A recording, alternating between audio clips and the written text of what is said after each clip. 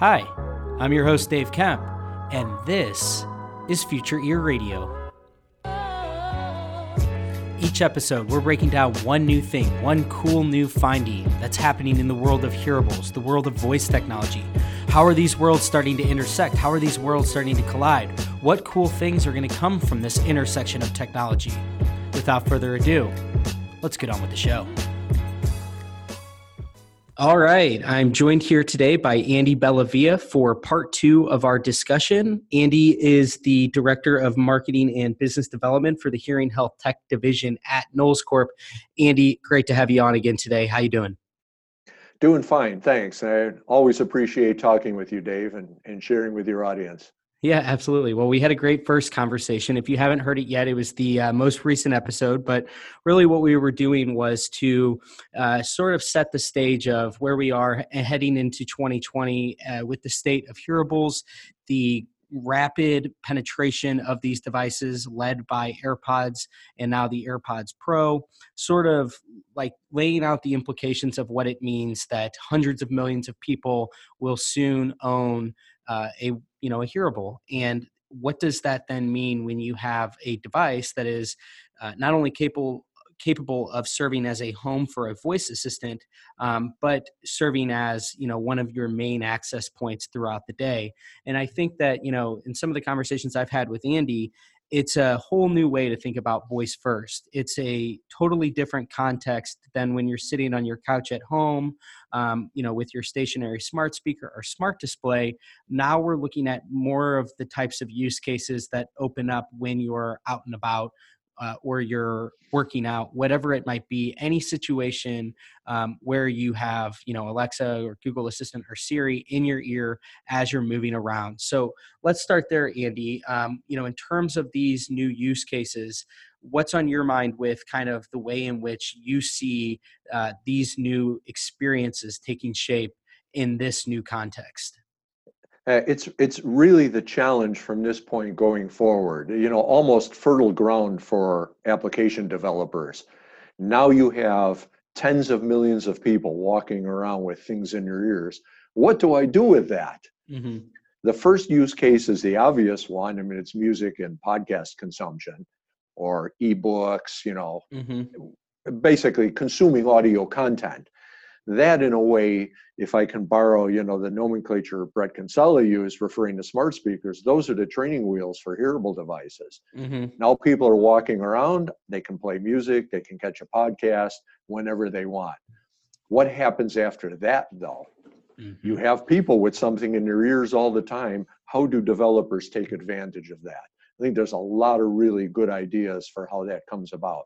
Even within the consumption category, you see some of the music streaming services now developing voice interfaces for those music streaming services. So you can call out playlists, you can configure the device, you can control it in different ways purely by voice rather than having to get the phone app out to operate the device. And I think that's only the starting point on where we can go. Yeah, no, great answer. I think you're so right. It's like one of the things that makes hearables, I think, such an interesting product category is that they have this major legacy use case, which is streaming audio. And, with the just the rise of streaming in general, like Spotify, Apple Music, Amazon Music, I would bet that the vast majority of people listening to this use one of those services or another streaming service to get their music. And then like the same is sort of following suit with podcasting. And to your point, I think that there is a lot of innovation that can be made just on the existing use case alone. Like I think podcasting in particular is ripe for much more efficient discoverability, curation, and just overall ways in which we can share the content that is, basically being published and consumed, but we can do it in different manners in the same way that sort of like the traditional web has been sliced and diced for the past 10, 20, 30 years to the point to now where you have like the meme culture that we have today. So I think that you could see that kind of making its way to a audio-based internet, which hearables obviously play a really large role in. So talk to me about what you see as being like, I know you've talked about some of the different geolocation examples. So go into a little bit of detail around how you see geolocation in particular being a really good example of how to think differently about voice plus hearables. Yeah, geolocation really opens up a different universe versus the stationary smart speaker. If I'm Hmm. walking down the street and I stop in front of a restaurant, my voice assistant can know where I'm at. And if I pause there, it could proactively ask me, would you like reviews of restaurant so-and-so? Oh, by the way, the next reservation available is at 6 o'clock, this sort of Hmm. thing. So you can be very proactive with geolocation. Or I think about public transit. Because I travel globally, I use public transit in many places when I'm in cities, and I'll get my phone out and either Google Maps will have some, or like Shenzhen, for example, is not in Google Maps, but there is an app for it. I have to take out the app and use it. Now you start to think about, I'm walking down the street, I simply say, hey, I want to get here, by public transit. Okay, and you get walking directions to the nearest station. I might want to say, let's say, I'm mobility impaired. Where's the nearest public transit station with an elevator? Hmm. So lots of different ways you can go in that regard, all by voice, so that my hands can be full, or if I'm mobility impaired, I don't need to use my hands. I don't have to operate an app. I can simply get those directions 100% by voice. And even so, the voice instructions for walkers will be different than the voice instructions for drivers. So you'll have a different hearable voice experience in navigation while you're on foot.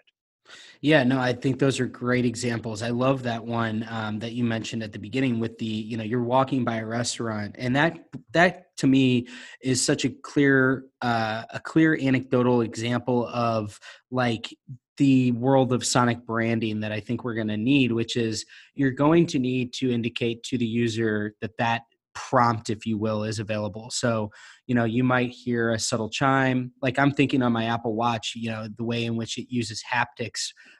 It's like, I think there's going to have to be a lot of thought put into how do you subtly alert people to information that can be accessed, like they can pull it up when it becomes available based on their geolocation. So you're in proximity of this restaurant and you get some sort of notification, or you can proactively call it up on your own, which will then give you some sort of insight around whether it be, you want to book a table there, like you mentioned. It might give you a review. You could layer, social insights into this so that, it's linked to like your Instagram, and it can give you a synopsis of what your friends have to say or something like that have posted a picture in there. So you kind of get the idea that like we can take everything that we've done in the traditional web, and then now we can start to find creative ways to make it a more ambient audio type experience. And I think the other piece that you made, or the other point that you made around the geolocation, accessibility, and transit, I think is a really interesting point, especially around the transit piece, because I think that, it's like the CTA up in Chicago, the Chicago Transit Authority, there's an app, and I'm sure there's an app for, 9 out of 10 of the different transit hubs around the country, and not to mention all around the world, that have some sort of insight into when the next train's going to be, when the next bus is going to be.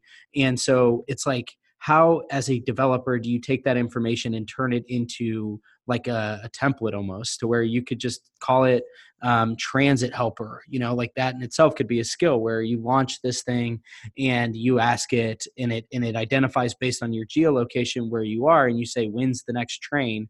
And rather than having, just to your point, if I'm in Chicago for the first time, I'm not going to be real cognizant of what stop I'm at. But if I can just pull that thing up and just know that it's going to be able to identify where I'm at, and then it's going to pull in the information relevant to my geolocation so that it can feed me the next Orange Line train is in 5 minutes at your stop. That's where this starts to get really, really interesting. Yeah, it does. It Yeah, does. I mean, because the CTA does have a bus tracker. It'll tell you exactly. the next bus at this station is going to arrive in 10 minutes. Well, if my hands are full, or it's 10 below zero, my hands are Exactly. full. I can't get my phone out. And if it's 10 below zero, I don't want to take my gloves off and get my phone out, right? Exactly. I just want to be able to ask the question, oh, the next bus is in 10 minutes. Well, I'm going to duck into that coffee shop over there for 8 of them. Uh, And the thing with this too is it's like when I talked to Catherine Prescott in the first 2 episodes that I did, a recurring thought that I have with this stuff is, well, you can kind of do this today, and the fact of the matter is that that's true to an extent, but we haven't really, I think, fully built these things out. Like this is a good example of, you could probably create like a Siri shortcut that would be able to give you something, but again, it's all going to be housed in that individual app. So if I have it breaks down when I'm traveling, like this transit example where if I live in Chicago and I'm constantly using the CTA app, I might be able to get that insight through more or less through my voice. But again, I think if you create things from the ground up that are, specifically with this intention in mind, where you're combining all of these various elements that make a voice first hearable really attractive. Again, the geolocation and the contextual understanding of the voice assistant, so that rather than, being very specific minded about what, like where you're trying to retrieve that information, you're actually more relying on the assistant to go and get that information on your behalf. You know that you need to direct your assistant to get that information. So you need to say, open the, transit helper, or, something that would allow for the assistant to recognize that you're trying to do something in regards to transit, but then it's going and it's sourcing that information from the 100 different CTA like apps that are out there. That's where I think this starts to really make a lot of sense. Is it's not necessarily just like one-to-one app to app. It's more like your voice assistant as a agent on your behalf, going and retrieving all of the different type of insight that you're actively trying to do today in the legacy method, which is mobile and the mobile web and so forth. Yeah, you're right. And as voice assistants get more AI oriented, more conversational, you're going to see more of that happening where you can construct more complex conversations Mm-hmm. seamlessly without having to call up individual apps or skills. Now, if you want to talk about applications that are, more immediately monetizable, we really need to talk about shopping. Yes. That the shopping example, gained a wider recognition when Amazon, demonstrated Whole Foods, the shopping experience at Whole Mm-hmm. Foods, and you can easily imagine it. I've used the app. In the United States, there's a home improvement store called Home Depot, and they have a mobile app in which you can voice query for something, and then once you give the voice query, then it shows on the screen different options, and you can see which ones are in stock in your local store. You can select it, and it will even tell you where in the store it is. Mm-hmm. So there are stores who have the whole back end built, even though each Exactly. Home Depot store is a little bit different than the other one. They have even the stock location. And so now if they finish the build out to a complete voice experience, I might walk in and say, where are the claw hammers? And they'll Yeah. say, aisle 5, bin 32. And by the way, if you need nails, they're over in aisle Mm-hmm. 6. And so you can be proactive about the experience, not only telling people where things are, but offering, related items and so on. I love that so much because you're so right about that. It's that the back end information's there. That's the key here, is that even if the layouts are different, and again, this is kind of what I was trying to articulate with the transit map piece, is that that there's probably that back end information. So how do you do it in such a way where it's consistent?